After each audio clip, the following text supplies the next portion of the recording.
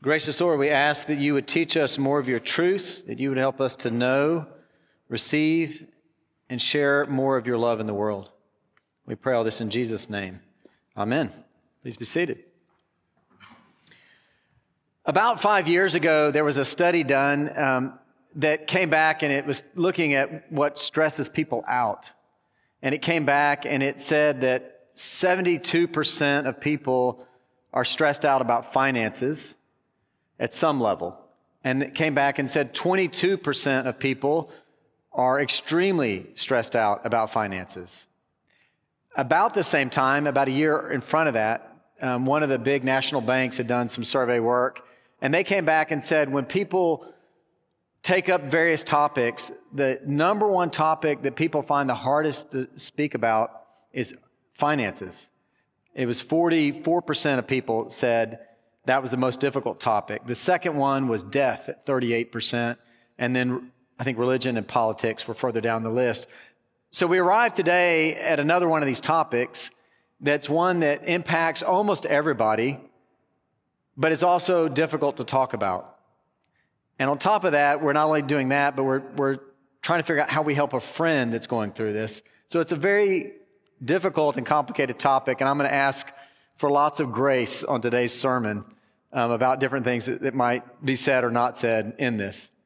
But what we want to do today, we're doing this, we're going to take up this whole topic as the final sermon in a series that we've been doing that's entitled Helping a Friend in Hard Times. And all of these sermons are up online if you want to go see them. But we started talking about how everything is based on the hope, the living hope through the resurrection of Jesus Christ. We started that on Easter. And then we talked about depression in dark places. We talked about divorce. And today we're going to talk about money issues. And where I'd like to go today is I would like to give a bit of a meditation about Christians and money, because it's going to affect everything we talk about after that. And then for the second part, I want to explicitly talk about what are some ideas about what you might say to a friend that's going through such a hard time. And before we get sort of to any of that, or something that applies to everything we're going to talk about, is I want to start by talking about the place of humility. And here I want to begin by saying a thank you to you for all of those who wrote in this past week when I asked for input, who took time to write. I know some of you are really, really busy, stayed up late. I got several multi-page emails and letters about this topic. But one person who wrote in, one of the people who wrote in with a really long response, ended it by saying, the bottom line is, be kind and be humble as you try to help others. And I want to dwell on that be humble for a minute, because inevitably when we talk about money, and particularly when we're talking about helping somebody, we're really talking about a power dynamic where money can be power and somebody has more of it than someone else and all these kinds of things. And so I think we've got to lean into this Christian principle about humility. And when we think about it in this context, to me, I think we start by going back to the first chapter of James, the 17th verse, that talks about how every good gift that we have is from the Father of lights. And to me, what we should be mindful about in that is whatever intelligence you have, whatever opportunities you've had, whatever Skinner box or circumstances you had that raised you to have a work ethic or to be able to make money and all of these different kinds of things, it's a gift. It's a gift. Or as Bono says, sometimes even the accident of latitude and longitude, about where you were born and the opportunities that you have that way, all of it. And some people just straight out have the gift of making money, but it's a gift. It's a gift from God.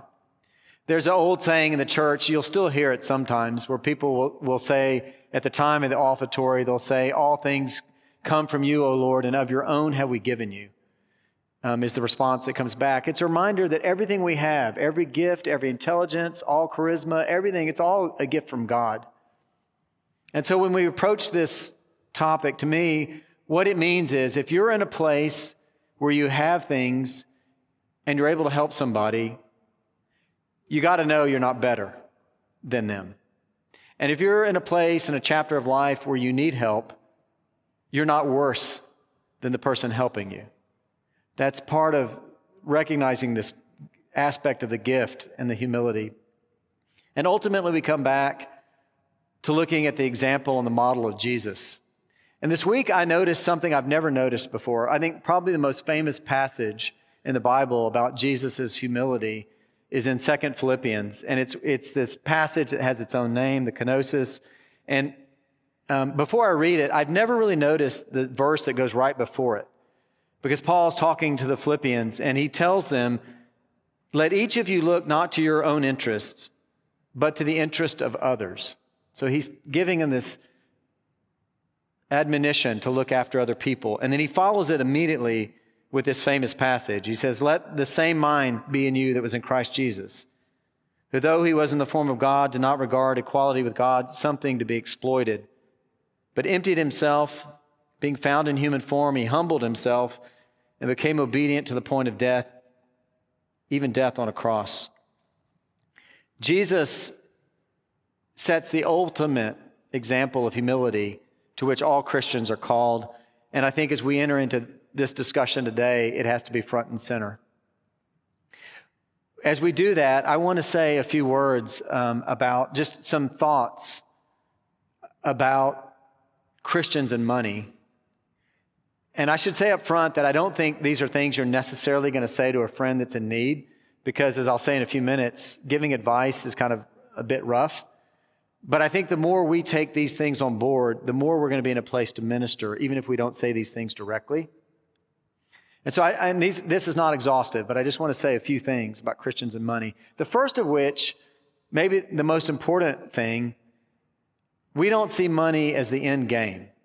Money is not what life is about. The passage that Eric read a minute ago reminds us that in like a bunch of different ways. One of the ways is talking about how Jesus is saying, don't make your focus storing up treasure on earth where moth and rust and thieves and different stuff can get to it, but make your focus trying to store up treasures in heaven. Make your aim, your goals, your vision, how you're living your life being this other place. And there are lots of different things outside of the Bible that back this up. They've done studies that show money doesn't lead to happiness. Like a certain level, it helps you, but after that, it just tanks. It's not the ultimate. I saw a quote the other day from Jim Carrey, the comedic actor, who said this. He says, I think everybody should get rich and famous and do everything they ever dreamed of so they can see it's not the answer.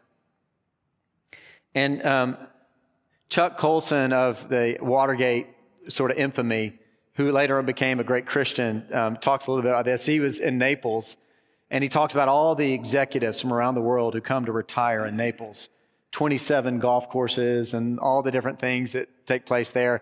And he was given the opportunity, I think, pretty regularly to speak in a number of formats to some of these people. And what he said in that, I'm going to read a quote from him. He says, he's talking to these executives. He says, do you really want to live your life counting up the number of times you chase that little white ball around those greens? And they kind of chuckle, but it's a nervous chuckle, because in 6 months, they've realized how banal their lives are. And they've got beautiful homes, castles, and when they get bored with that, they build a bigger castle, and they're miserable. The object of life is not what we think it is, which is to achieve power, money, pleasure. That's not the Holy Grail. The object of life is the maturing of the soul, and you reflect that maturing of the soul when you care more for other people than yourself. There's the idea that Christians are going to lean right into that and say it's not about us. And we start looking at all these different principles about money.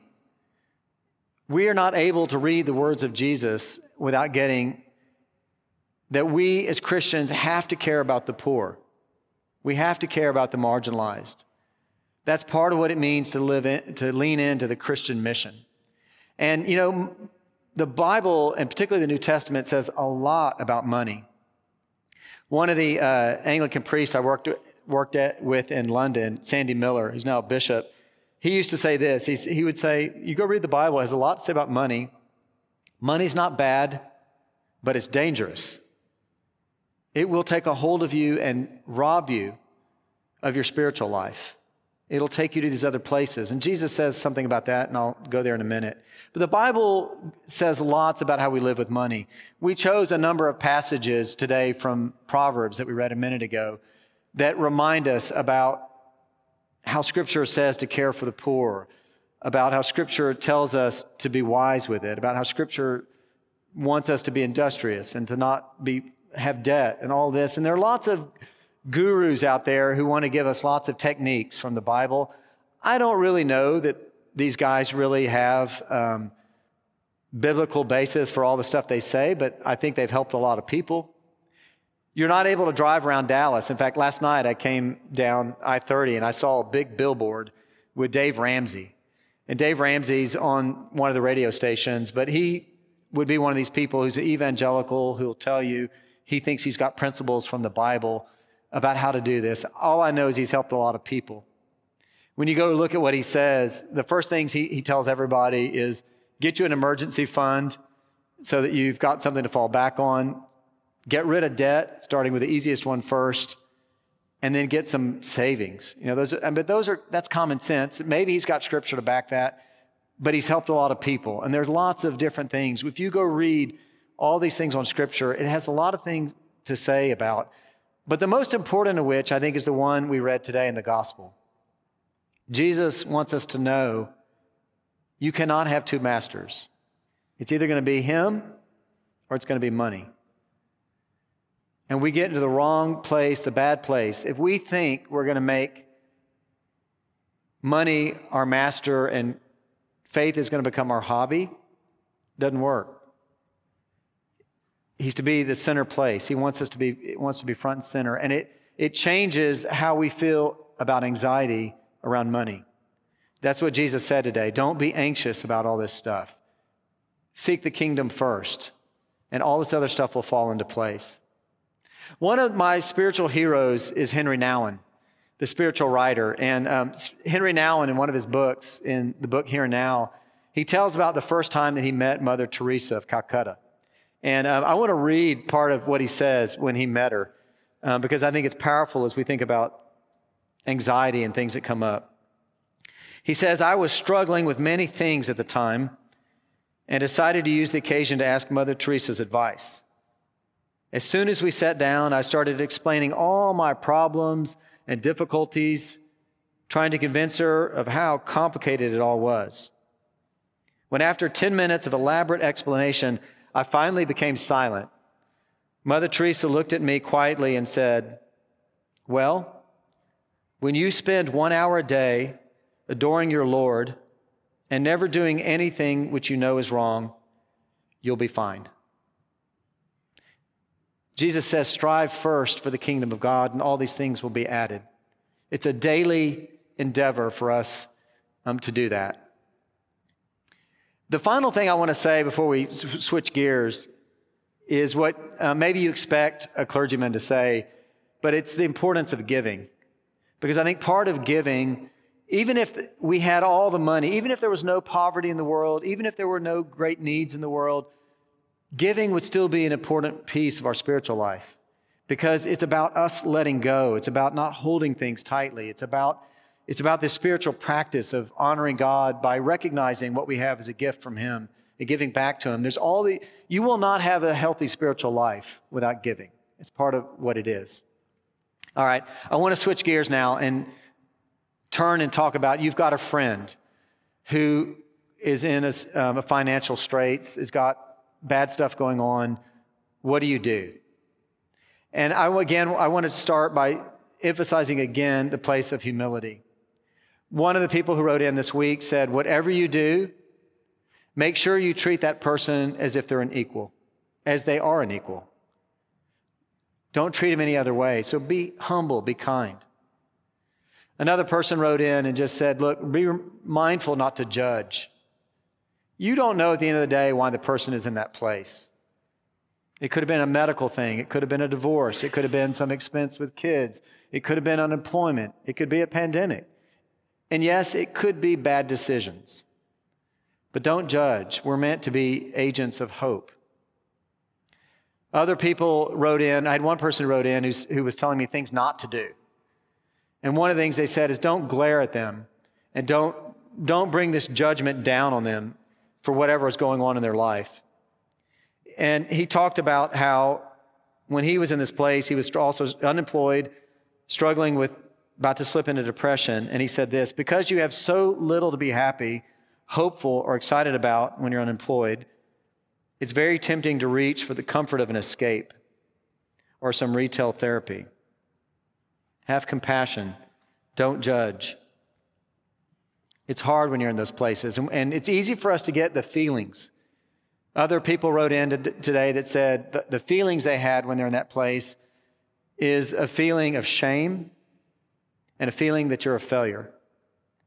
That's the place in which we want to speak hope into. We're to be agents of hope. We talked about this at Easter, that we lean into the living hope of the resurrection of Jesus Christ. And as we've said every single week, Eric said it last week, sometimes we have to be the hope. We have to help carry the hope for people. Remind them that God will never give up on them, that God will always walk with them. And sometimes to even step back and be mindful that we are but grass, and to have this eternal perspective of a bigger picture of what happens, right? The other thing I would say as we talk to our friend or work with our friend is to pray. Pray for them, pray with them. One of the things I've learned over the years is sometimes people feel guilty for some reason praying about their jobs or praying about their business or whatever. But Jesus in the Lord's Prayer, we say every week, we'll say it in a few minutes, asks us to pray for our daily bread. That's praying for us to make a living. That's praying for employment. So Jesus wants us to do that. We come to him and we pray for that. And we're mindful on Good Shepherd Sunday that he will tend to us. He'll guide us. He'll care for us. So we want to pray. And it's super dangerous as you meet with your friend. Try not to give advice. I mean, you want to help them and give them hope. I love the way one person wrote in and talked about this. She said this, if you have a deep need to give advice, couch it in a humble manner. Maybe say, you've probably thought of most good options. However, if you want to brainstorm about some new job ideas or other needs, I'm ready to do so if you think it might be helpful. Humble, loving. If the person is in acute crisis, all the things we've just talked about would still apply, but be mindful there are community resources that are available, from food banks to other ministries that sometimes can give money. Sometimes if somebody's in a bad enough place, you might offer to get them their groceries. I know one person wrote in who said that something that really blessed them. They commented that not only did the person say, I want to get your groceries this week, but they went to the grocery store and they didn't go follow them looking at what they bought, but they just said, I'll meet you at the cashier when you're done. I know people who've given anonymous gifts to somebody. They know they're on the edge. They gave them the mortgage payment that month. And hopefully Chris won't fire me for saying this, but one of the funnest experiments I think I've ever done was a year when we should all pray and tithe to the church, but there was one year where I felt like I was being led to not give everything to the church. I held back money for that year and said, how can I bless people with this money? How can I see somebody directly in need and give them some money anonymously? And that passage about how it's more blessed to give than to receive took on new meaning. Like it was just such a joy to know you'd help somebody and they didn't know who it was. They would never know who it was. And it was just a gift to get to do that. There are all kinds of ways that you can help people in that way. I had another friend who went through a year and a half of unemployment. And he wrote in to talk about how one of his friends told him, hey, just assume if we go out together, I'm picking up the tab. We're not talking about it. It totally doesn't matter to me. We're not going to keep track, and you won't owe me. It's this idea that it was just a feeling of acceptance and blessing in that, right? And I'll say this as we wind things up. This is for acute stuff. Be mindful there are also people who go through crises. We may not be acute, but they're in extreme stress. And remember that people can go through this at any economic level. Because at the end of the day, you can make a ton of money, but if you spend a ton of money plus, you're going to be headed towards a crisis, right? And that happens. And one of the things we might do as we talk about planning goes back to one biblical principle. When we talk about giving, one of the things Scripture talks about is giving from first fruits. And over the years, I've reflected on that. And part of the reason I think that is because if we don't say, I make X amount of money before we start building our budget, say I'm going to give, we can build our budget or just let our budget happen. And we get to the end and we're like, oh, I don't have any money left to give. Because we've made all these decisions we may not see. We made a decision about where we live and what we pay. We made a decision about this club we pay for, all these things. And we get to the end and it's like, sorry, Jesus, I don't have much left. But God says, give up front and then build things from there, right? That it's a matter of bringing it up to the front. And it blesses us as we do that and as we learn that. And it's just a planning thing, right? That comes in. I know that's the way, I should just speak for myself. That's the way it's been for me. As we wrap this sermon series up, I think there are lots of ways we can help friends in hard times. At the end of the day, the single most important thing, I think, is to remember that we're meant to be agents and ambassadors of God's love, mercy, grace, and hope. And I believe as we pray for our friends and as we go into those places, God's Spirit will lead us and guide us and will give us the words and will help us figure out how to bless others as instruments of God. Let's pray. Gracious Lord, we thank you that you love us. You never leave us. You never give up on us. And whatever we go through, you're with us. And we thank you for friends along the way that help us. And in our own season, we ask that you would help us to be a friend that blesses others. Not of our own steam, but of yours as you work through us as instruments. We pray this in Jesus' name. Amen.